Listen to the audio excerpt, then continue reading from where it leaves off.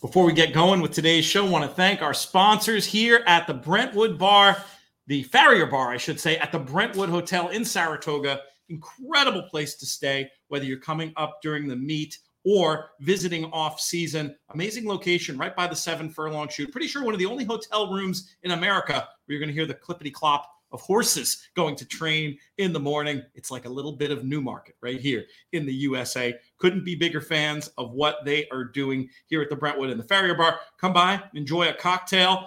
They even have, and this is an inside joke that will be explained shortly, they even have Jenny Cream Ale if you want to check that out. Speaking of beverages, though, we're also brought to you today by our friends at Jellyfish Water. Jellyfish Water doing a lot of good in the racing game. Hey, they're advertisers at the Saratoga Special. You'll be hearing about them more. They're also one of the official sponsors of the TRF Barbecue in late August.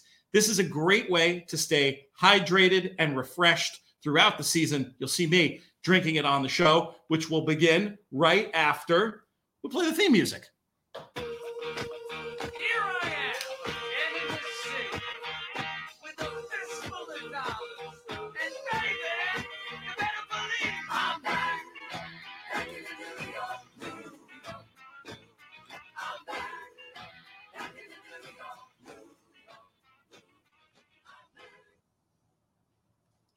Hello and welcome to the Brentwood. We don't have the playback in here. I wasn't sure if Ace Frehley was done or not yet. So that's why I look confused there, Marcus. Peter Thomas Fornatale, very happy to be back with you at the Farrier Bar here at the Brentwood, and really tickled to be joined by a friend. In a way, you have him to blame for everything I've done in racing because he gave me my first paying gig and also really helped I don't know if I want to say indoctrinate or corrupt, but a huge part of my racing fan origin story is due to this man right here. You may know him for many reasons. A champion jockey, a fabulous writer, Eclipse Award winner even. He's also, for the last couple of decades, been pumping out some of the best content about Saratoga in the form of the Saratoga Special and the This Is Horse Racing website. He has a little bit of help with that. We'll talk about that, too, in the course of the next half hour or so. I'm speaking, of course, about Sean Clancy. Sean, how are things? Good, great. It's great to be back in Saratoga. And, I was walking over here today. I was thinking about back to our history. It was 1997, I think you and Frank Scatoni came to Saratoga. And through our mutual friend Paul Wasserman, he hooked you guys up with us, and we were renting a house on Union and Nelson. Looked right out over Union Avenue. You guys showed up with a case of Jenny Cream Ale and a bunch of sheets and numbers. I think it was the first time I'd ever seen like anything beyond the form of horse racing. So we've been great friends ever since, and shared Saratoga for sure. Now, I hate to let the truth get in the way of the story, but you remember correctly here, there were only 12 Jenny Cream Ales. Those were for us to drink. We brought you the Anchor Steam. Yeah, it's a much better story when you showed up. We said you can stay here. Just what do you guys? What do you want? We just bring beer. That's all we want is beer. And my friend Chip Miller and I, we rented that apartment, and I think by the end of the meet, we had done a running tally of the guest list. It was up in the 50s of people stayed at least an hour in our apartment. And I'm sure a couple of dieting jump jockeys really enjoyed all that company. It was. We had a couple. We would do like 3 days of just pure misery, and then kind of spend 4 days trying to make up for 3 days of misery, which. In a funny way, was creating the misery. So, but it was fun. Do you miss the riding days at all? You hear a lot of stories from former athletes, including jockeys, where that adrenaline is gone, and they try to replace it with something. We've heard from a lot of former athletes who get into the horse racing contest scene because some replacement for that adrenaline. How did that transition into real life work for you? Well, I had it easier. I mean, I think I had it easier than a lot of people because I had something to get straight into, which was the writing. So Joey, my brother, we started Steeplechase Times in '94 while I was riding races. So I retired in 2000. We started the Saratoga Special in 2001. So I had, believe me, adrenaline rush of writing a column and meeting deadlines. Nothing like an adrenaline rush of riding a jump race. But it is still that sense of urgency. You still get that kind of desire to be good at something or, accomplish something or achieve something. So for me, that was pretty easy. And then the other part, it took me a little while to figure it out, but I miss riding like I miss college, right? You look back and you say, man, college was great. That was so much fun. What a time in my life. But you don't spend every day going, oh, I wish I was back in college, right? Like nobody actually wishes to be back in college. But you look back on it as a segment of time and a period of your life. It was brilliant. That's where you were meant to be at the time. And that's kind of how I've ridden races. It was just a great segment of time and a great period of my life. But I don't spend every day going, man, I wish I was out there riding a jump race. I mean, the reason you stop is because the adrenaline rush isn't overpowering the stress, fear, and pressure of it. What do you think when you see riders, going on for decades? I mean, I imagine there's a special sort of admiration you have for people who've been able to stick with that as athletes. Yeah, no question. I mean, look, my world was very different. In jump jockey, you can't ride for I was retired at 30, and the falls you take over riding over jumps and the money you make is just, it doesn't compare. Europe's very different, but here you have a very limited career. The flat riders keep going. I mean, I'm in awe of all of them. I mean, you look at John Velasquez and Mike Smith and, all all the way back through history. I mean, you look at Shoemaker and, all these guys rode very late and they're very good. And I'm in all of that. I think to stay at that level and, riding races, you don't come out of it unscathed. You have the falls, you have the injuries, you have the pressure, you have the, people on you, you're always on. So for them to be able to thrive like that, I just total awe of what they do. Let's talk for a second about what's happened with your writing over the years, and that is it's evolved. I feel like you continue to get better, as a columnist, and it feels like it's less about the grind of getting content out daily and more about, maybe honing your skills and trying to take it to another level. But from your perspective, how has your writing changed in the 20 years you've been doing this? No, it's very easy. The most important thing that ever happened to my writing in Saratoga was Tom Law. So when Tom Law joined the Saratoga Special, that's been 8 years maybe. He took so much of the pressure off me, dealing with the interns, dealing with the daily grind of what we're covering, how we're covering it. He's obviously a very good writer, accomplished writer. He takes a lot of that pressure off me. So then I got from where I was before Tom Law. I was writing a preview at 1,200 words, a recap, on deadline of 1,500 words, a column, plus dealing with everybody else. My brother is really the glue of it all. I mean, Joe is the one, he's choreographing everything. But when Tom Law came along, that gave me a little freedom to concentrate more on my column and more on, one feature a day, as opposed to, the first 10 years of the special, it was like, I was writing basically. It shouldn't say the first 10 years. The first couple years, I was basically writing it all. You guys were helping. There's a couple of guys on the side. Tidbits, but it was very much like you had the whole thing kind of in your lap. So that's made all the difference. To actually sit down and concentrate on a column, like I got a column for Wednesday. I've already started it, and it's like, that's going to be a much better column than come Tuesday afternoon. Go, oh my God, I don't have a column. It's got to be better. I hope. I think, the results show yes, but I'm curious, like, just as a fellow writer, how you use that time. I feel like sometimes, to some degree, deadlines can be, and restrictions can be tremendous motivators of creativity, necessity being the mother of invention, etc. But what are the key factors that make you able to write better with time, and how much of the evolution is just a case of experience and seeing more and writing more and practicing more? A little of both. Experience for sure. I know now. I spent the first 10 years of the special getting up every morning and not thinking, not knowing, not having the confidence that I could actually write the thing. I would get up every day going, oh my God, can I write my column today? Can I get this done? Can I, and you walk over there to cover a big race and you think, oh my God, can I actually write this on deadline? Can I be in the right place and get the interviews and come back and write it? I really didn't know I could do that. So that was the first part. Then once you kind of get your confidence that you can do it, that makes a big difference. But the key to writing, like I still write, I still write with that urgency. I still write on that deadline. And the key is not it. you simply can't write your best. I mean, if you have 4 stories to write in the day, it's just simply not going to be. And they're going to be okay, but they're not going to be your best. It's no time for revision, right? Yeah, I mean, I think that's part of it. And just the creative process, the brain power, the ability to. I mean, you can do it. I mean, I've written 5,000 words in a day for the Saratoga Special. I mean, I literally have. Now, were they 5,000?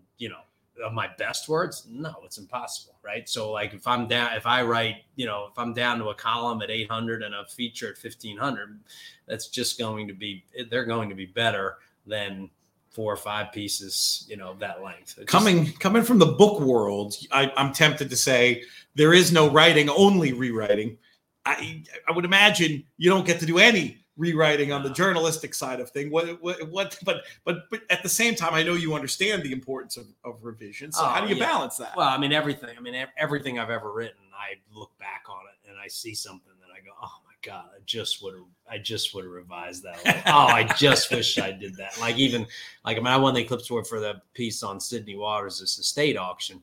And I knew it was good. I mean, it was an amazing moment. And there were his family was literally selling off his stuff just by the pound. I mean, they're selling silver trophies.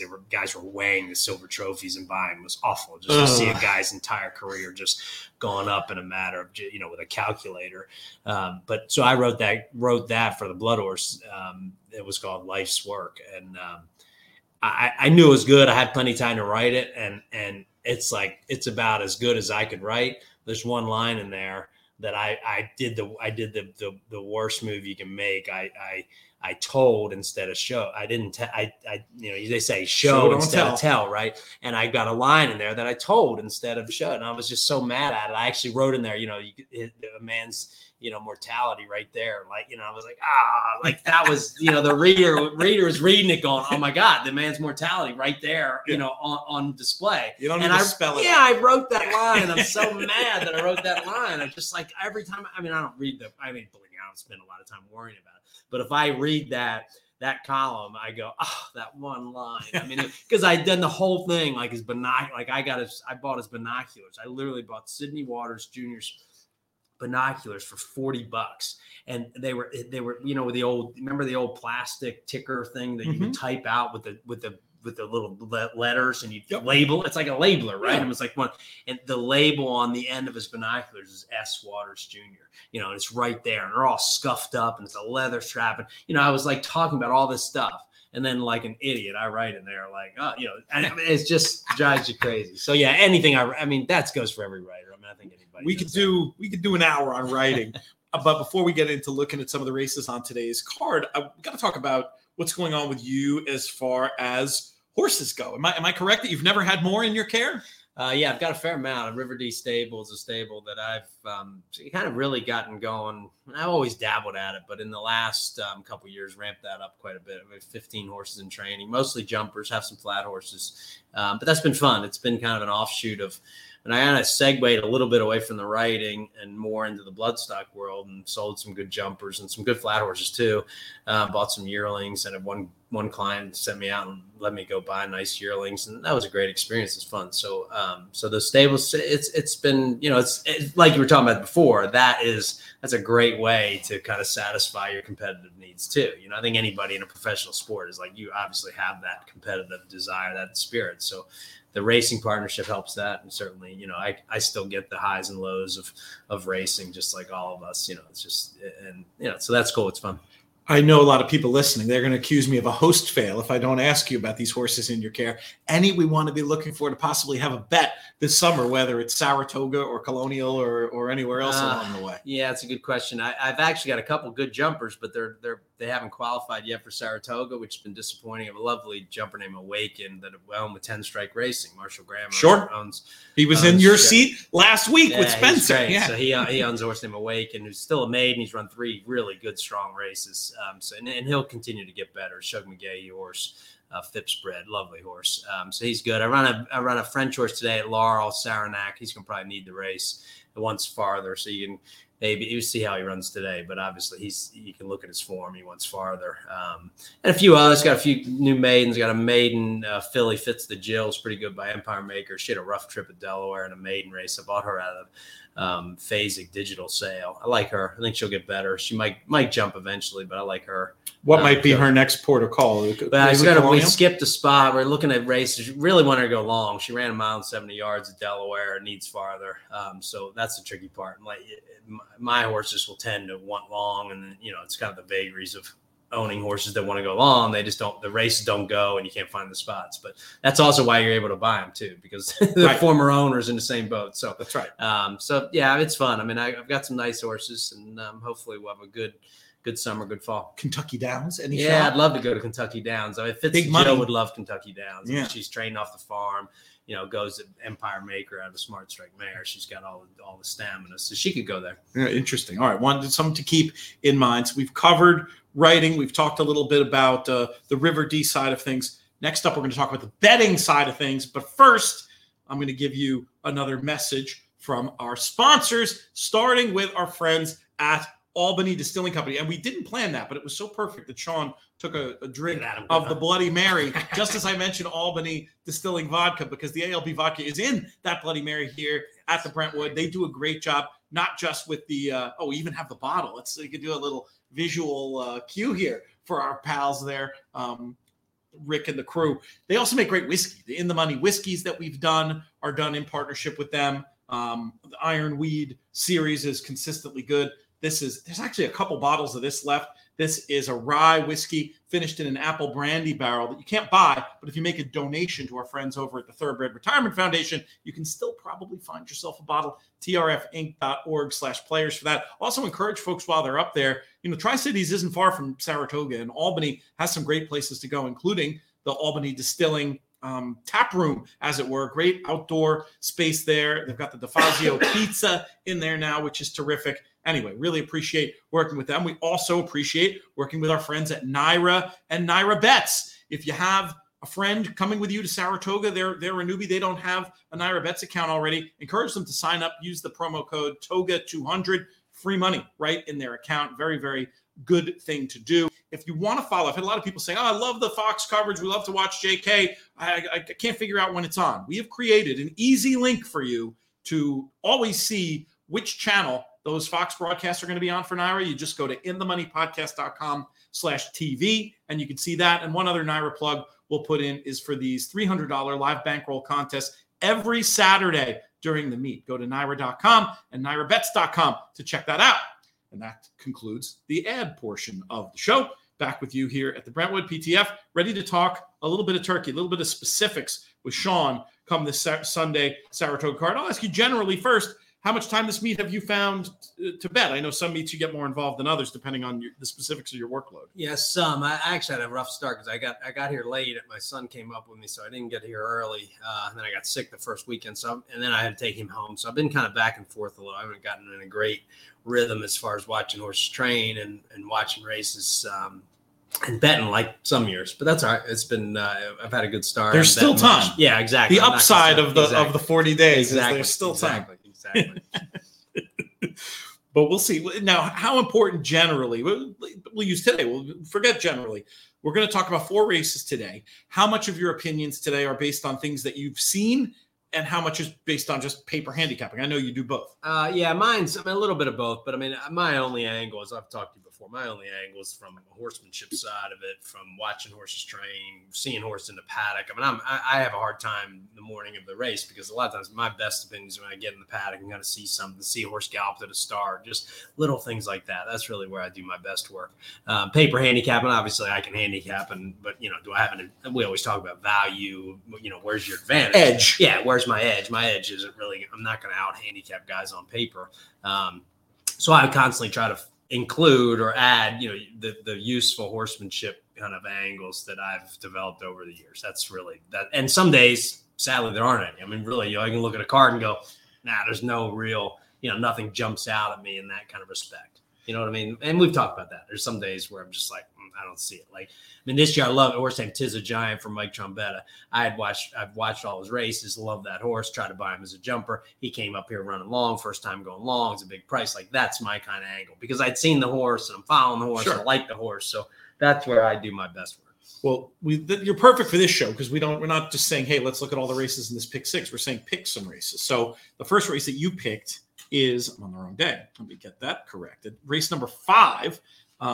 And this race is an allowance race. We're going long on the turf. I probably could have guessed that this would have been one that you would have picked. 1 mile and 3/8 on the inner for these fillies and mares. We do have a scratch in here. The number 10 you can take out. So a field of 9 will go postward. Why did you pick this race? I just have one angle that I like at Saratoga is when you have horses who have been shipping other meets and having success. And it's something that I've kind of picked up over the years. So if you see a horse shipping into Belmont and running well, then they get to Saratoga and they're actually here on site. I just think it's a big advantage. So I like Queen Bourbon a little bit because of that. She shipped from Kentucky to Belmont, going 1 mile and 3/8. I like she's coming back going 1 mile and 3/8, and she's here. So I just, like in the steeplechase game, we ship to most of our meets, but occasionally you go to a place where somebody actually is stable. Like you go to South Carolina, a guy Arch Kingsley's based in South Carolina, and he's just hard to beat when you go to Camden. And a lot of it's because he's based there and everybody else ships in.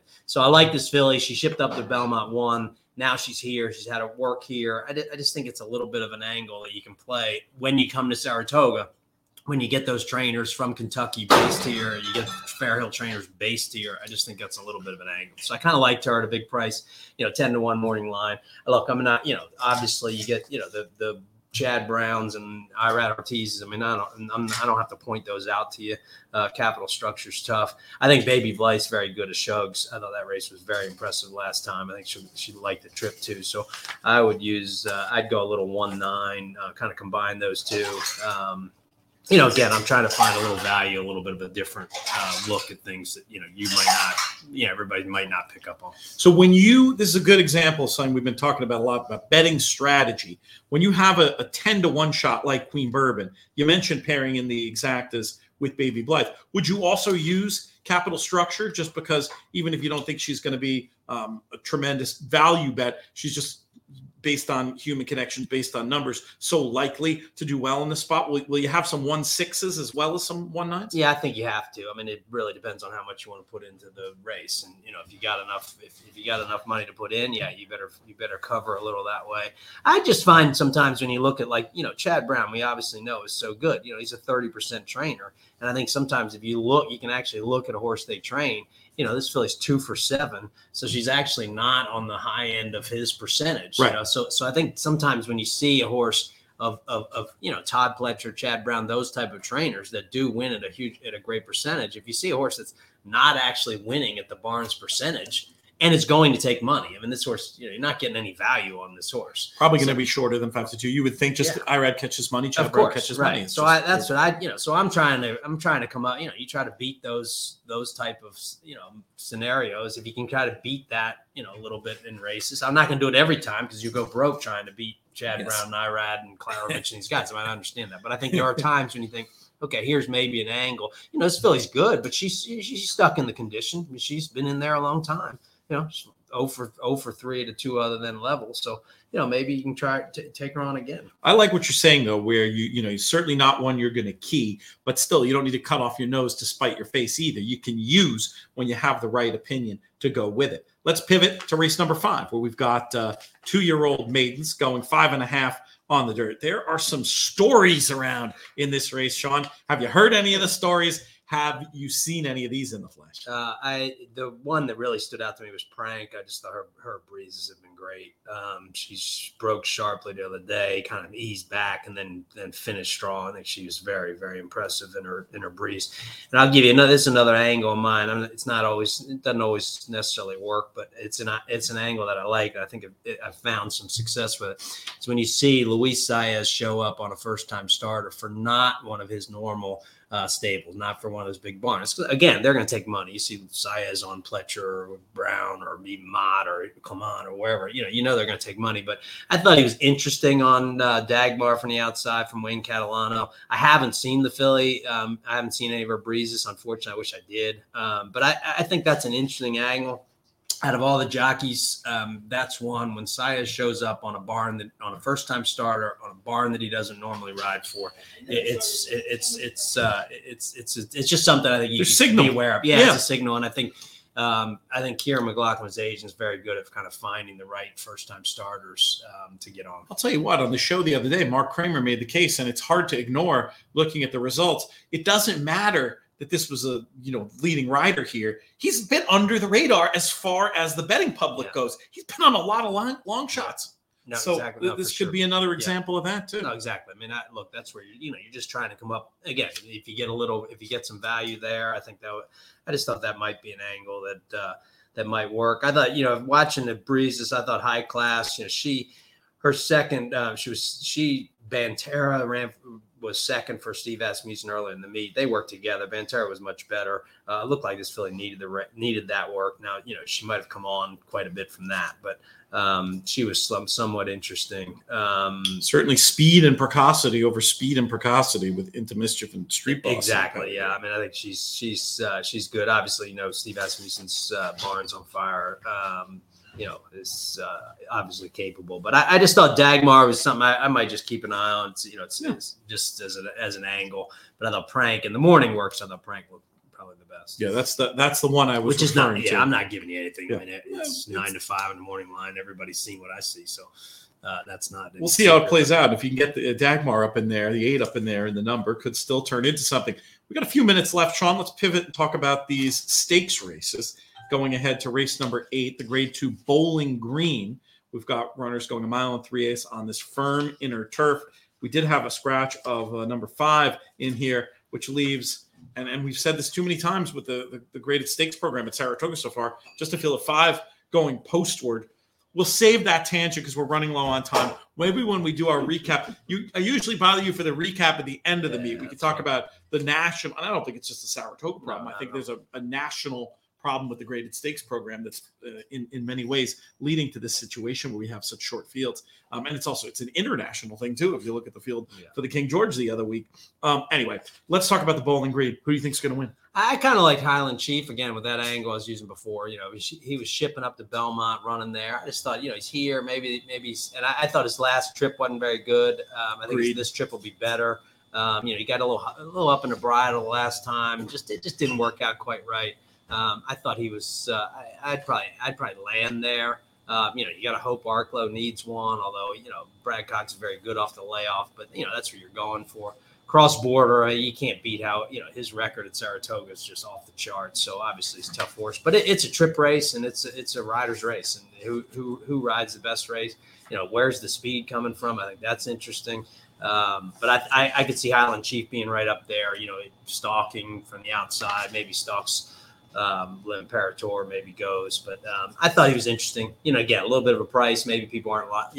He's my pick as well. Trevor, he's my pick as well, and that's right. I mean, it's a tactical race. And I think people will correctly perceive it as a jock's race, and I think that just the betting public is going to probably gravitate towards jockeys who aren't Trevor. Not any offense to him, just because he's not as well known of a name, but he knows how to ride. No, he's a great rider. I mean, he's gonna if he stays healthy and he's going to do great in New York, as we know. He's a good rider. I have all the faith in a guy like that. And again, you're looking for value. I mean, that's what you're trying to come up with. And the Manhattan was messed up, right? Channel Maker doesn't break. Trebooving just goes out there. I don't know if it was orders from the barn or his decision, but obviously dropping anchor like that didn't suit the horse or the way that race was run. No, I think it's going to be a very different story. Well, and it's a big field, and they kind of ran up behind him, and he got shaved off a little, and he just got up in the bridle. I think that's why he finished a little bit.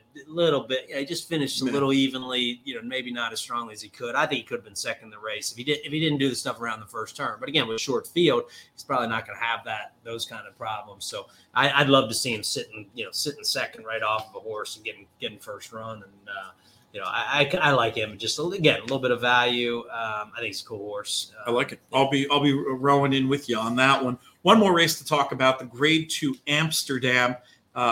which is a kind of a funny one because a man who's not running horses here this summer still has cast kind of a shadow over the race. Mr. Bob Baffert, with several runners that were once trained by him in here, including a horse that we haven't seen since the Breeders' Cup Juvenile. That's Corniche, a horse I think tried to beat every time he's run. It hasn't worked out very well for me, but I'm still going to do it again here today. Try it again. Is he going to kick sand in my face, Sean? Try it again. Yeah. What do you think? I think it's a fascinating race. I just when you get these horses coming back like Pinehurst and Corniche, but they're really kind of distance horses. They're coming back on 6.5. So I mean, this track's very heavy, and horses are getting tired on it. So in a way, I was kind of thinking, okay, horses off of a break might get tired, but then you got these stamina type horses that stamina. I mean they've won going 2 turns, so maybe they don't get tired. Corniche's breeze is that he breezed with Nest 2 back. Nest was going better than he was, but then Nest was a superstar. Yeah, I mean, totally understandable. Next breeze I thought was very good. I don't really have a strong opinion in the race. I don't think I'll play the race. I think I'll stand back and watch it, and because I just think I would go against Accretive just because he's trying this second start of his life. Comes out of a maiden race. I know Chad Brown's very good. He's obviously very confident with the horse, but you got to take a stand somewhere. So I'd probably go against him. But I think it's just, it's very typical. It's Saratoga. You get the Amsterdam 9-horse field, and you get a couple stories like this. Corniche coming back, New Barn, Pinehurst coming back. You get a second-time starter, Chad Brown's. Gun Knights are cool horses, Steve Asmussen's. I just think it's an awesome race to, as a fan. You just enjoy it. I had a note on Pinehurst. Now, I haven't seen him lately, but I had a note on him going into, I think maybe it was from the paddock at the Breeders' Cup. I absolutely loved the way he looked, just like very athletic, but I didn't think I thought he looked more like a sprinter than a router, more like a 7-furlong type horse. So just based on that note and the fact that he apparently has been training well, I'm going to probably bet him, but I haven't seen him in the flesh. For all I know, he's changed and now looks like, he wants more ground, etc. But though the spotting of him at 6.5 suggests maybe my note was correct. Yeah, I haven't seen him in the flesh. I mean, I've actually, Del Mar, and I didn't go to the Breeders' Cup. Obviously, wasn't in Dubai or Saudi Arabia, so I haven't actually looked at him in flesh. His breeze was great up here. I mean, you couldn't fault that. He just cruised around there, big, strong, powerful horse. Now, inside post's a little bit of a, that's a question. Not easy. Yeah, it's not a great post for him. Again, I just think it's an awesome race, and if you have an opinion, use it, because this horse is going to be taking money. Creed is going to take money. Corniche is going to take money. Pinehurst will take money. If you have an opinion in here, I mean, it's a great race to have an opinion. Yeah, I'll take a little bit of a shot with Pinehurst. We'll see how it plays out. Sean, we're out of time. Thrilled to have you on. We'll do it again. If you're game, we'll do our end of the meet chat. We'll give you maybe a day to recover, and then we'll jump back in. How often are you going to be? I'm actually doing Sky today, so I'm not going to be over there. Are you actually racing today? I'll be racing today. I'll go racing pretty much the rest of the meet. I might have one road trip to take, but I'll pretty much be here. And just one more time to give the plug in. Saratoga Special, you can find it all around town, especially over at the track. This is Horse Racing is the website. You should be reading it daily. You're going to find insights you're not going to get anywhere else. Did we leave anything out? No, that's strong. It's fun to be back. Fun to. I literally was walking over here today thinking about Saratoga over the years, and it's just to share it with your friends. That's really the best part. That's what it's all about. Come have some drinks with your friends here at the Brentwood. We'll thank Sean Clancy for time. We'll thank all of today's sponsors, including Albany Distilling Company, Jellyfish Water, Naya, and Naira Bets. And who am I leaving out? No, I'm not leaving anybody out. I already said the Brentwood. Good stuff. This show's been a production of In the Money Media. Oh, one more special shout out to Craig, who's not producing today. That's why the graphics are all wonky. So happy that he's getting married today. Sorry we can't be there, but it's going to be a great day. And we appreciate you, and we'll thank you even in your absence, Producer Craig. This show's been a production of In the Money Media. Our business manager is Drew Coatney. Our chief creative officer is Jonathan Kinchin. I'm Peter Thomas Fornatel. May you win all your photos.